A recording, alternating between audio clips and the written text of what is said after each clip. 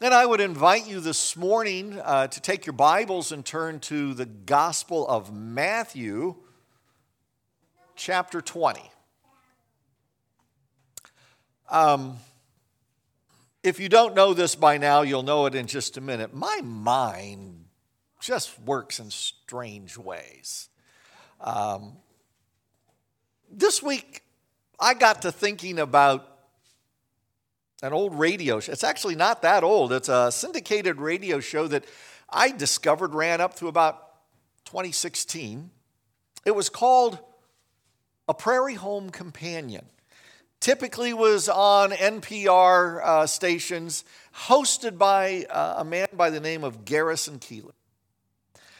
Garrison Keillor is a master storyteller. I mean, he is one of the best. And as they would go through this variety show with some music and everything, at the end of the show, the very last thing that would happen was Mr. Keillor would stand up and he would say, "Well, it's been a quiet week in Lake Wobegon, Minnesota, my hometown." And from then on, for about the next 15 minutes, without a script, he would tell a story from Lake Wobegon, Minnesota, about how things went and different people, characters he had made up. And as you listened, you could just see it. Last week, as I personally read from our sermon last week from Matthew 16 all the way up to where we're going to be today in Matthew 20, I realized it wasn't a quiet session in Matthew as we read. I was sitting there thinking, well, kind of Garrison Keillor-esque, well, a lot's happened between Matthew 16 and Matthew 20 in this section. And there was a lot that happened, and it wasn't a quiet time. It was a time full of a lot of lessons and all. And so for whatever reason, my strange, wacko mind made me think of Mr. Keillor. But as I looked at that, I thought, man, there's so much that goes on. And I'm reminded of the fact that the gospel writers don't give us every detail of the days of Jesus' life. What we have in the gospels are these broad brushstrokes. In fact, this time of year, I'm constantly reminded that the majority, about almost a third of all of the gospels happen between what we will celebrate next week, Palm Sunday, and Easter Sunday. A third of the material happens in that 1 week. That's how important that week is. But they give us these broad brushstrokes, and sometimes what they do is they arrange the events to help us kind of see what Jesus is teaching. I think we have that arrangement here in what we're going to be looking at today in Matthew 20, verses 20 to 34. But what happened between Matthew 16 and Matthew 20? A lot. Between Matthew 16 and Matthew 20, the three of the disciples have seen Jesus in all of his glory. We call it the Transfiguration. They walk away with a brand new appreciation of who he is. Between Matthew 16 and Matthew 20, all of the disciples have seen demons cast out. Between Matthew 16 and Matthew 20, they've all received extensive teaching about what it means to be great in God's kingdom, and that was boiled down to being like a dependent little child. And what you'll see today in the passage we look at is that lesson didn't stick because they still struggled with that reality. What we saw in between Matthew 16 and 20 is they've been instructed on how do you deal with sin in the faith community, how important it is to forgive all wrongs, why that's important. They were taught about marriage. They were shown how difficult it is for people who depend on their wealth to actually follow Jesus. They were taught that God shows no favoritism and that entrance into his kingdom is not about our performance, it's about our faith. And in twice more, Jesus predicted his death. And two more times he told them, here's what's going to happen. We're on our way to Jerusalem. And the Son of Man is going to be arrested, and he's going to suffer many things at the hands of the chief priests and the elders and the teachers of the law. And he's going to be crucified, and he will rise again on the third day. So they've heard that now 3 times. And I think they were starting to get the message. Because what we have happening here in Matthew chapter 20 and verse 20 makes me think that they were starting to figure a few things out. So let's read. Follow along as I read our passage for this morning. Beginning in chapter 20, verse 20 of Matthew. Then the mother of Zebedee's sons came to Jesus with her sons, and kneeling down asked a favor of him. "What is it you want?" he asked. She said, "Grant that one of these 2 sons of mine may sit at your right and the other at your left in your kingdom." "You don't know what you are asking," Jesus said to them. "Can you drink the cup I'm going to drink?" "We can," they answered. Jesus said to them, "You will indeed drink from my cup. But to sit at my right or left is not for me to grant. These places belong to those for whom they have been prepared by my Father." When the 10 heard about this, they were indignant with the 2 brothers. Jesus called them together and said, "You know that the rulers of the Gentiles lord it over them, and their high officials exercise authority over them. Not so with you. Indeed, instead, whoever wants to become great among you must be your servant, and whoever wants to be first must be your slave, just as the Son of Man did not come to be served, but to serve, and to give his life as a ransom for many."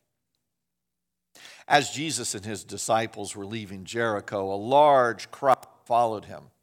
2 blind men were sitting by the roadside, and when they heard that Jesus was going by, they shouted, "Lord, Son of David, have mercy on us." The crowd rebuked them and told them to be quiet, but they shouted all the louder, "Lord, Son of David, have mercy on us." Jesus stopped and called them. "What do you want me to do for you?" he asked. "Lord," they answered, "we want our sight." Jesus had compassion on them and touched their eyes. Immediately they received their sight and followed him. What an amazing couple of events. The first one is a mom who cares about her sons, who wants to see her sons succeed. Scholars believe, and there's evidence to the fact that this person, this mother, was not just the mother of James and John, but she was the sister to Mary, the mother of Jesus. Her name most likely was Salome. She's mentioned several times in Scripture. She was part of the entourage that followed Jesus. Salome would be at the cross in a few weeks when Jesus would die. Salome would be with the other women and going to the grave and preparing the body for burial, and then going back on that resurrection day and being told by the angel he's not here, he's risen from the dead. She's not just another woman in the entourage of those that follow Jesus. She's his aunt. These are his cousins. And in Matthew's account, she comes and she asks Jesus for a favor. You ever tried to turn down your aunt? Your mom or dad's sister? They have authority. And these are his cousins.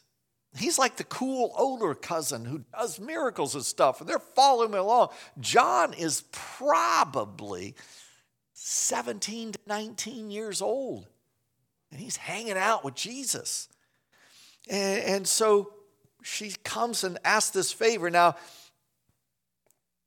in Matthew's account, it was a little bit earlier that Jesus had talked about, especially when he talked about how hard it is for a wealthy person to learn to depend on God. And Peter said, Lord, we've left everything to follow you. What's there for us? And Jesus said, you're going to receive more than you've given up. And one day the 12 of you will sit on thrones and you will rule with me. And so no doubt Salome heard this and she thought, I need to help things out here a little bit. And before you think that James and John are standing over there going, Mom, really? You're embarrassing us. Mark's account tells us that they went. So this is kind of a family thing. The group is probably in on this. We live in a time of labeling. It was in the about 25, 30 years ago, all of a sudden I began to realize, when did we start labeling generations? It's a kind of a late 20th century thing. We've got the builders and the boomers and the builders and the boomers and the busters and Gen X, Y, Z, and then it goes on and on. That wasn't always the case. And then we started labeling parenting styles. We've got helicopter parents who hover over their children. And sociologists would call Salome a lawnmower parent.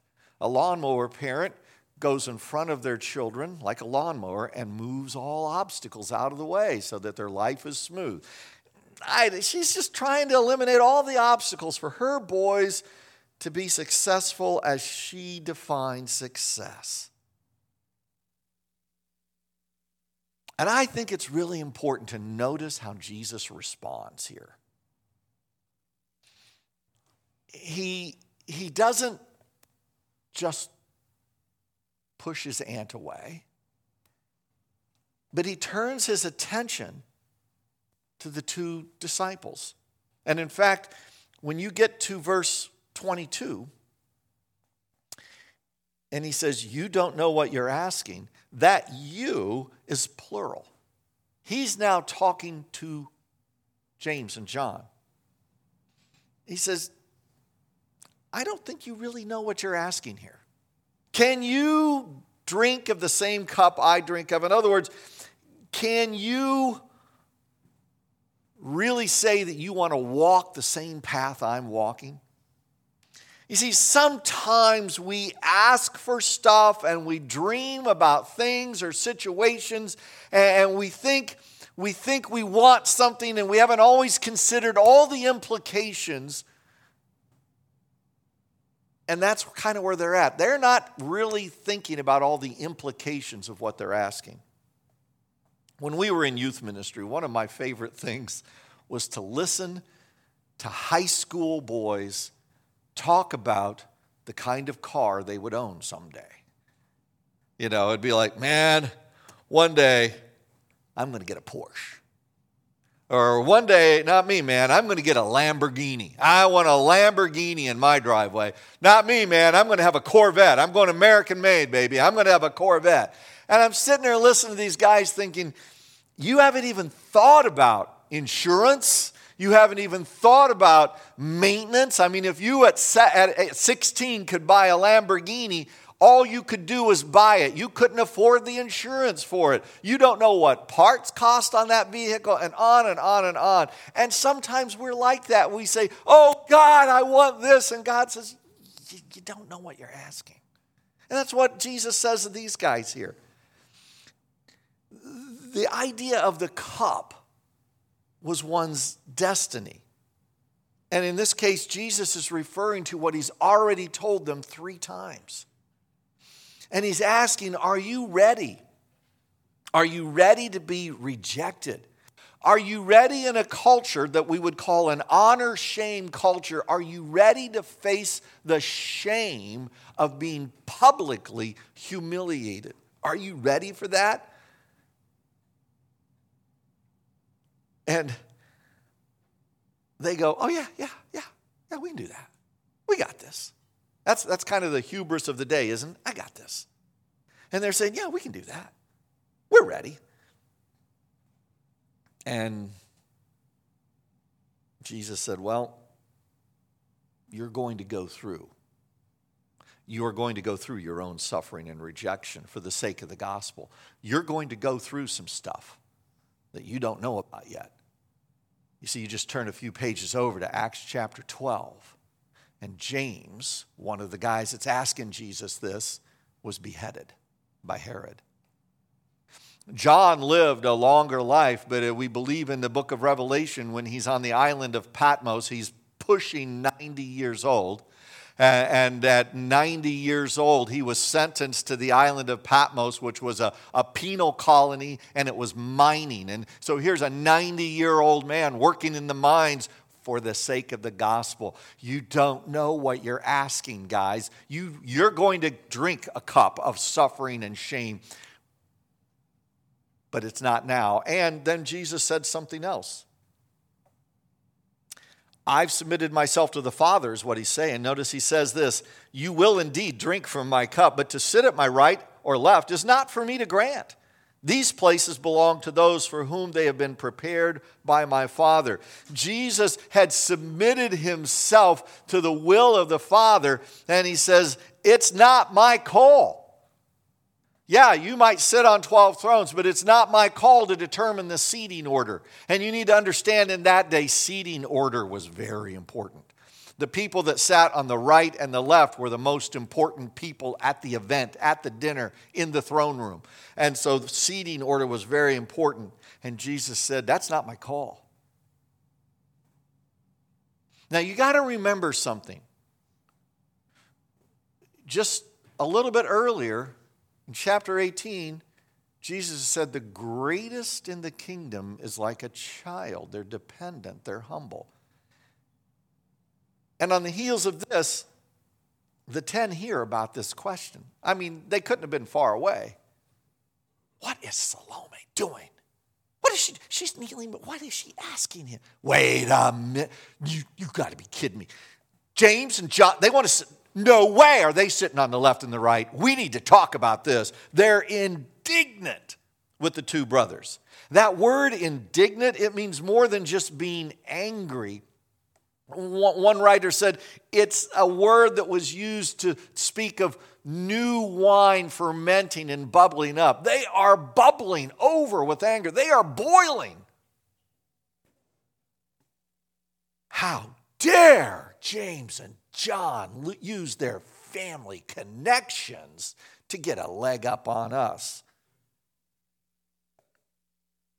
You know, sometimes Jesus waits until we are at our wits' end to teach us a lesson. Sometimes we need to get to that point where we just are like, don't even know what to do next. And then, there might be a lesson here. So Jesus calls them all together. Now, I realize that probably most likely he calls the 12. But remember this, there was always an entourage with Jesus. So I got to believe Salome's kind of hearing this too, and others. He calls them together. And what he wants them to know is that they have the wrong idea about real leadership. See, they all want to be first. In their minds, leadership is a top-down type of situation. Leadership to them means being recognized, being honored, being celebrated, being revered. And Jesus starts with what they already understand. He points out what they've already experienced in life. For all of their lives, these individuals have lived under the authority and the leadership and the oppression of Rome. And so Jesus starts out, he goes, you already know this, that the rulers of the Gentiles lord it over them, and their high officials exercise authority over them. What Jesus wants them to know is that human leadership is all too often about status and power. He says the rulers of the Gentiles, the Roman rulers, the Greek rulers, they do two things. One, they lord their leadership over others. The term there that's lord it over them, that term is a combination term. It has the idea of ruling to one's own advantage. We've all seen that kind of leadership.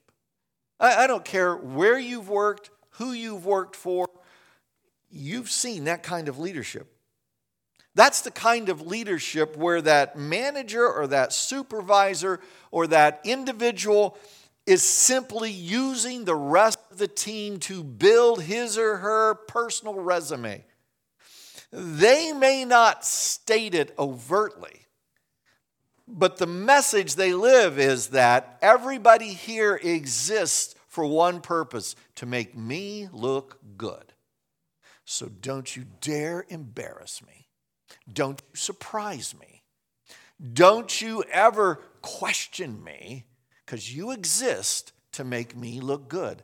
That's lording leadership over somebody else. But Jesus said they do a second thing. Their high officials exercise authority over them. They exercise authority over those they lead. The idea behind the term exercise authority over is oppression. To oppress someone is to weigh them down, to overload them, to subject them to harsh rules or restraints.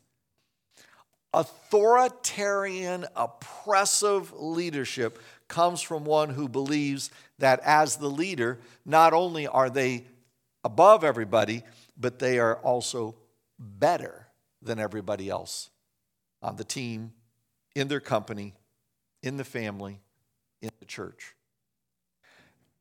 And something to be aware of.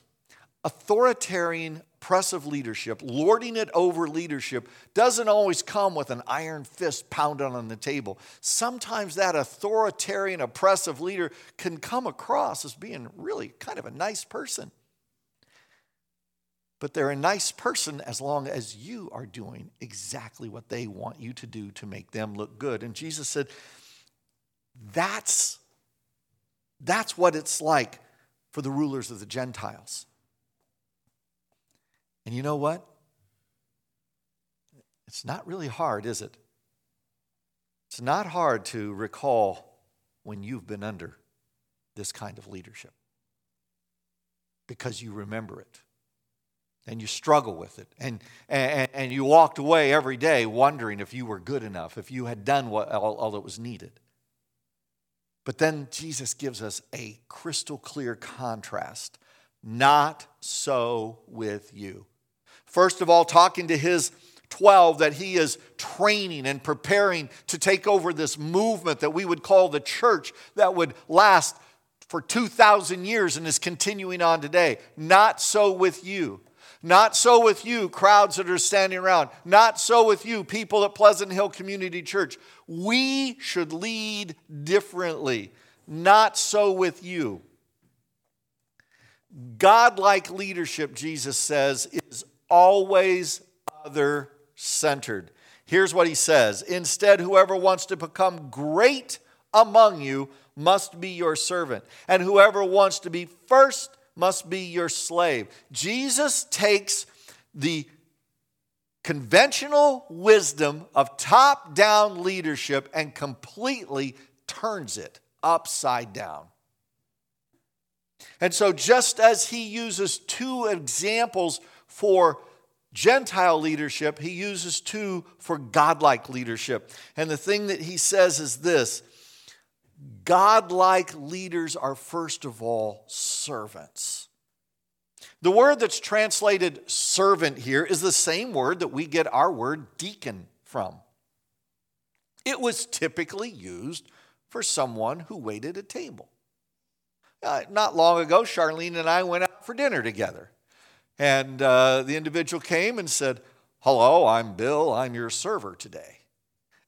In Greek, they would have said, "Hello, I'm Bill. I'm your deacon today. I'm serving your table." And typically the person in this kind of servant was someone who actually got paid for their work.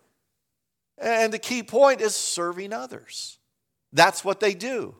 And that person, especially if they do their job well, they show up at your table not every so often. Is everything okay? Can I refill your drink? Can I get you anything? And they're just there to serve you, to make you feel at home and welcome. And Jesus said, do you want to be a leader? It's not top-down leadership. Instead, if you want to become great among people, then be their servant. Make sure they have what they need. Treat them with value.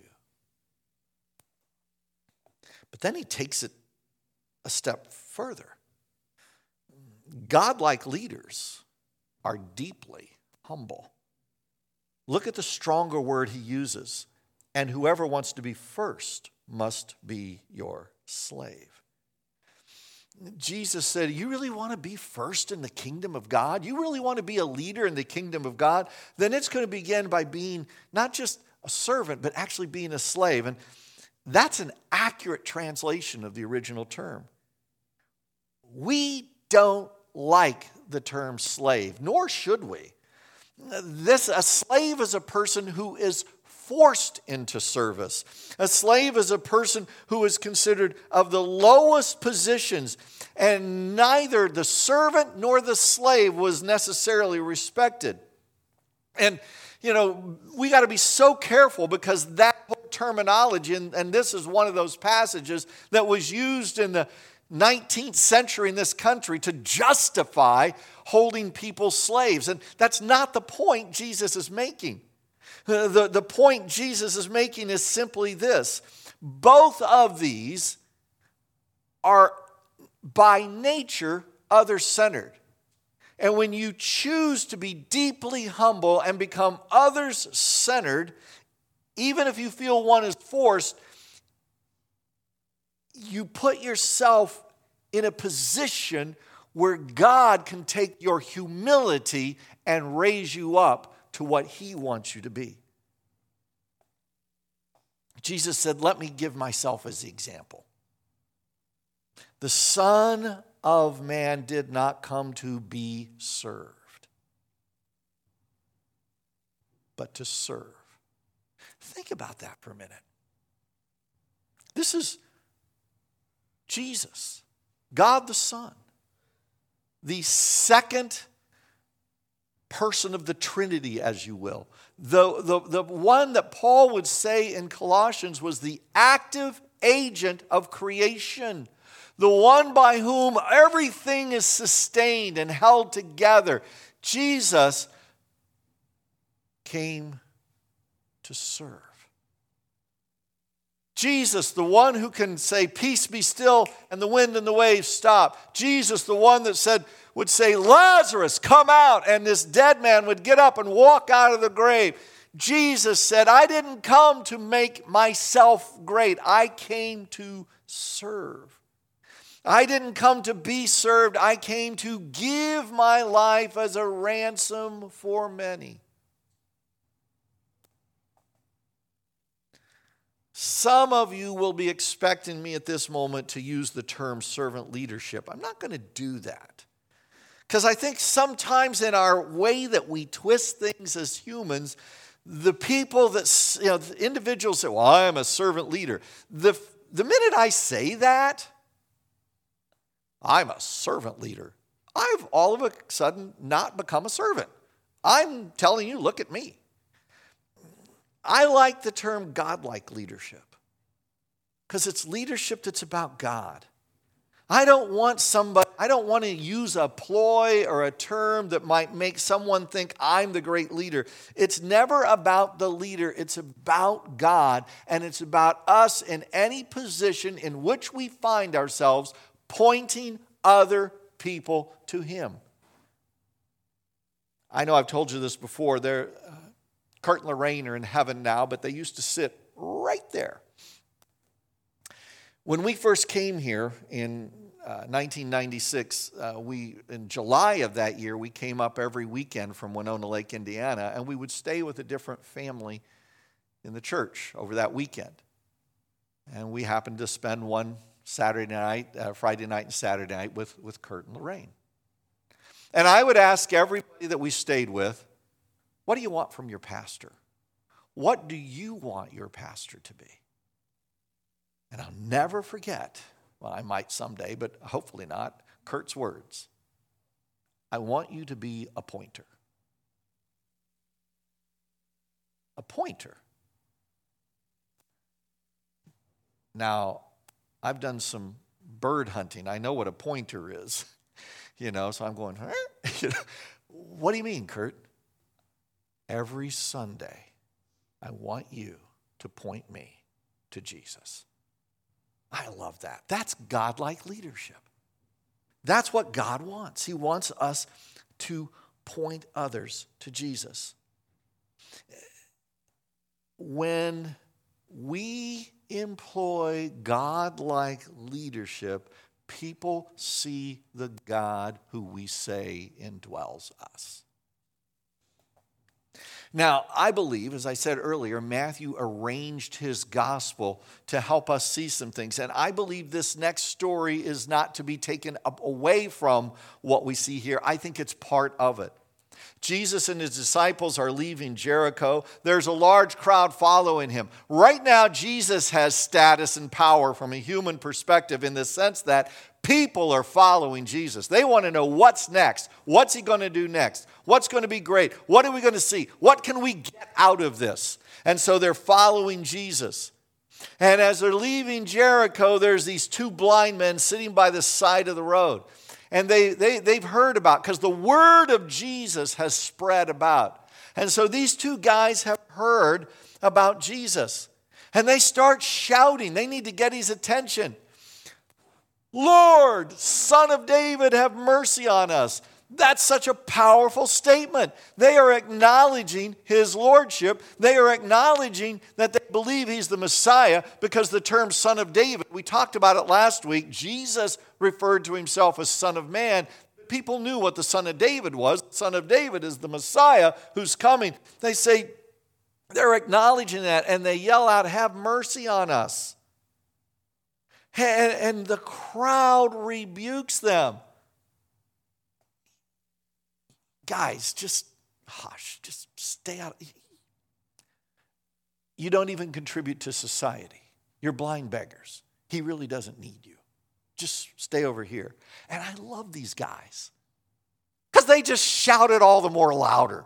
They just are yelling to the top of their lungs, and they are ignoring the crowd. They are calling out to Jesus, and Jesus stops. And he calls out to them, what do you want me to do for you? Now, you might think that's a silly question, but I believe it's specifically designed by Jesus to give them an opportunity to express their faith. I mean, you'll look in John 9, and there's a man that's there. John, not 9, it's earlier than that. There's a man standing by a pool, laying there by a pool. And Jesus comes up to him and says, do you want to be healed? And he goes, well, every time the pool gets all stirred up, I can't get down there. And it's like, that's not the question Jesus is asking. Do you want to be healed? And if he was a man of faith, he would have said, yes. These guys get a chance to express their faith, and they do. We want our sight. And I love this. Jesus had compassion on them and touched their eyes. Let that sink in for a second. Jesus had compassion on them. We talked about that a few weeks ago. It's that visceral reaction. He is moved with these men. And he touches them. There is great power in a safe and meaningful and acceptable touch. Jesus gently touches people in ways that encourage them. Jesus valued them. Jesus connected with them. And they're healed. And note what happens. They receive their sight immediately. Just again, stop for a second. Little babies, when they're born, it takes a little while. It takes a couple of weeks for them to start being able to see things. Their eyes have to develop. If any of you have ever had any eye surgery or cataracts removed, things like that, you got to wear those cool sunglasses for a while to kind of protect your eyes. They're very dark and The way the eye works, there's the ocular nerve, and there's so many things that have to happen. Immediately, all of that works. Immediately. They don't have to kind of, it's bright. Their iris works, and it cuts out the sun so that they're not too squinty. And it's amazing. And immediately they're healed. And they follow Jesus. Somebody said this, the crowds had the allure,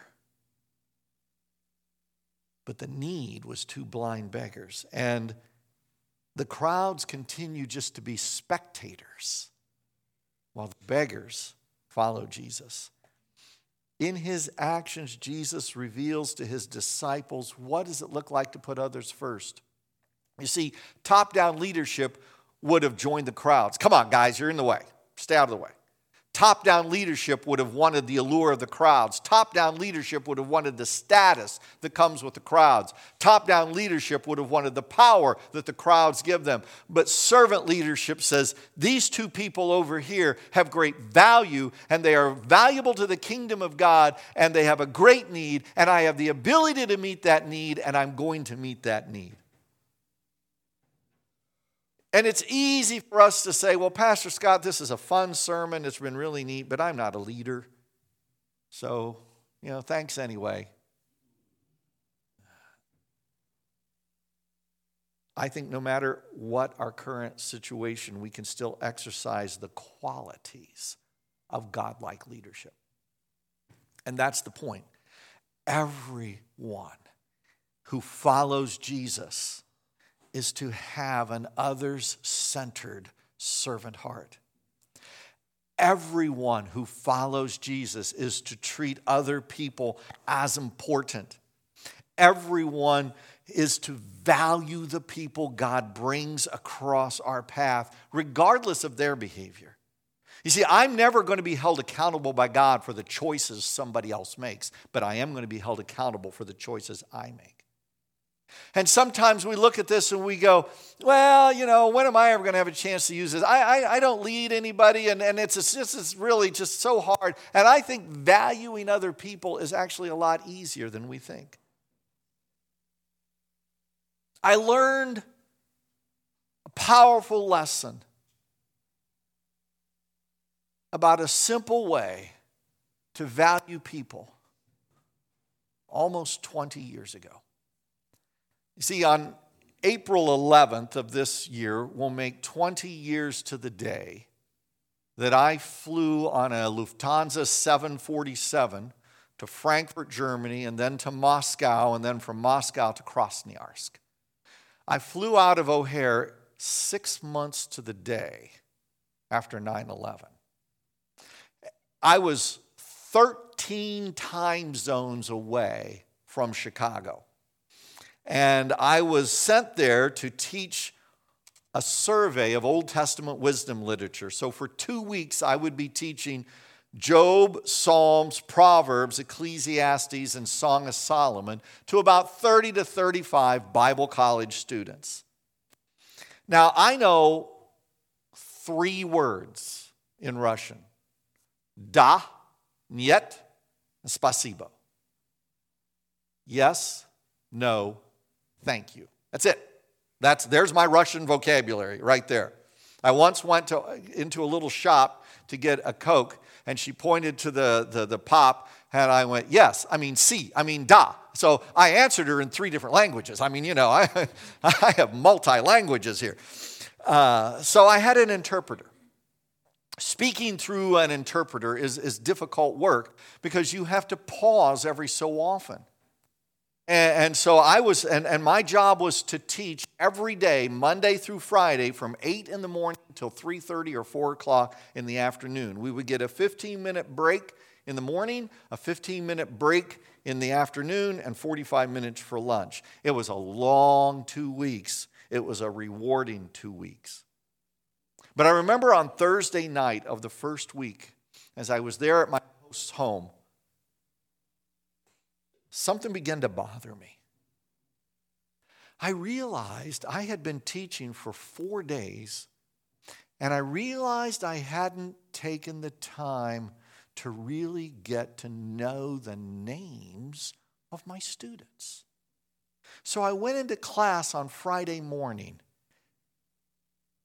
and I said, and every time I said, just remember there's an interpreter. I said, I think I made a mistake this week. One of my students who spoke a little bit of English said, you came to Russia.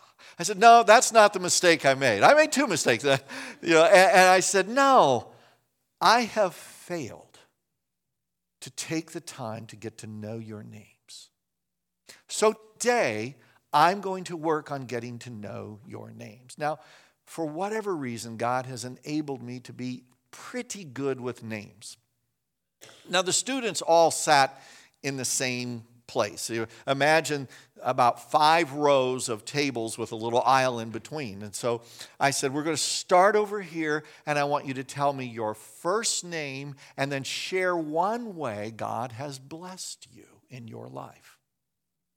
And so we went 5 names, Anna, Svetlana, Alexei, and as we get to the 5th one, I said, okay, stop. And I went back and I said all 5 names. Okay, let's go 5 more. And we went 5 more. I went back, I said 10. Did that through the whole class.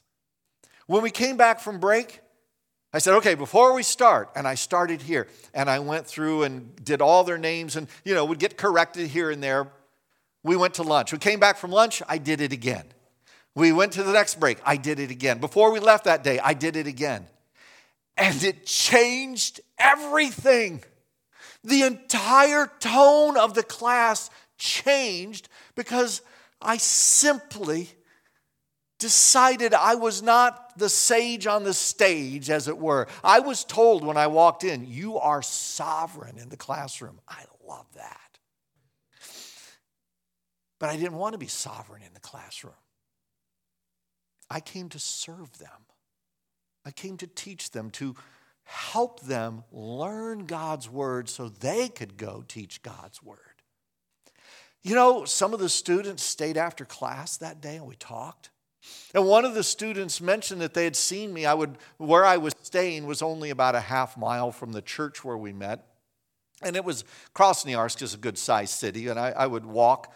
It was April, so it was just starting to kind of get a little bit warmed up. I had a big old Land's End down-filled jacket, and they patted me on the back and said it's a nice spring jacket because they all were leather and fur and everything. But they said, we saw you walking the other day on the street, on the sidewalk, and you didn't even look afraid. I went, I'm from Chicago. One of the guys went, Al Capone. Yeah. Yeah, and then they said, hey, we're playing volleyball on Monday night. Would you come and play volleyball with us? I still have a picture on my bulletin board because it's a good one. I mean, I got air. I'm spiking that ball. But, would you come? On Friday before I left, they said, we're going to get together as students. We'd like you to come and be our guest. And we just had some simple food, some apples, some caramel and all. It changed everything. The conversation the next week was back and forth. They asked questions. We had conversation. One of the gals came in one day with his fiance. And they came in and they introduced, this is his fiance. And I think we were just finishing up Proverbs. I said, well, today let's go to Song of Solomon. Everybody laughed. They just thought that was so funny. Just so much. It was just that kind of back and forth. And it all happened because I valued them and took the time to get their name. A simple gesture of servanthood, valuing people and learning their names made a huge difference. You see, it doesn't have to be hard to be the people Jesus wants us to be. When you and I choose to be servants after the manner of Jesus, when we put others first in healthy ways by seeing ourselves as servants of God in their lives, God will use it in mighty ways to bring glory and honor to his name. You see, sometimes Jesus waits for us because he needs to get us until we are at our wits' end to teach us a lesson. And one of the lessons he wants us to know is that human leadership is all too often about status and power. But God-like leadership is always others-centered. And no matter our current situation, we can still exercise the qualities of God-like leadership. Let's pray. Father, thank you for your word this morning. Thank you for practical lessons from your word. And thank you for this reminder today that you want us to be God-like leaders. And we may not even be in what we would call a formal leadership position, but I know there is somebody out there that looks up to each one of us, somebody out there that watches us. May we reflect in our lives the fact that we follow you. And as a result, Lord, would you be glorified and honored as we serve others. In Jesus' name, amen.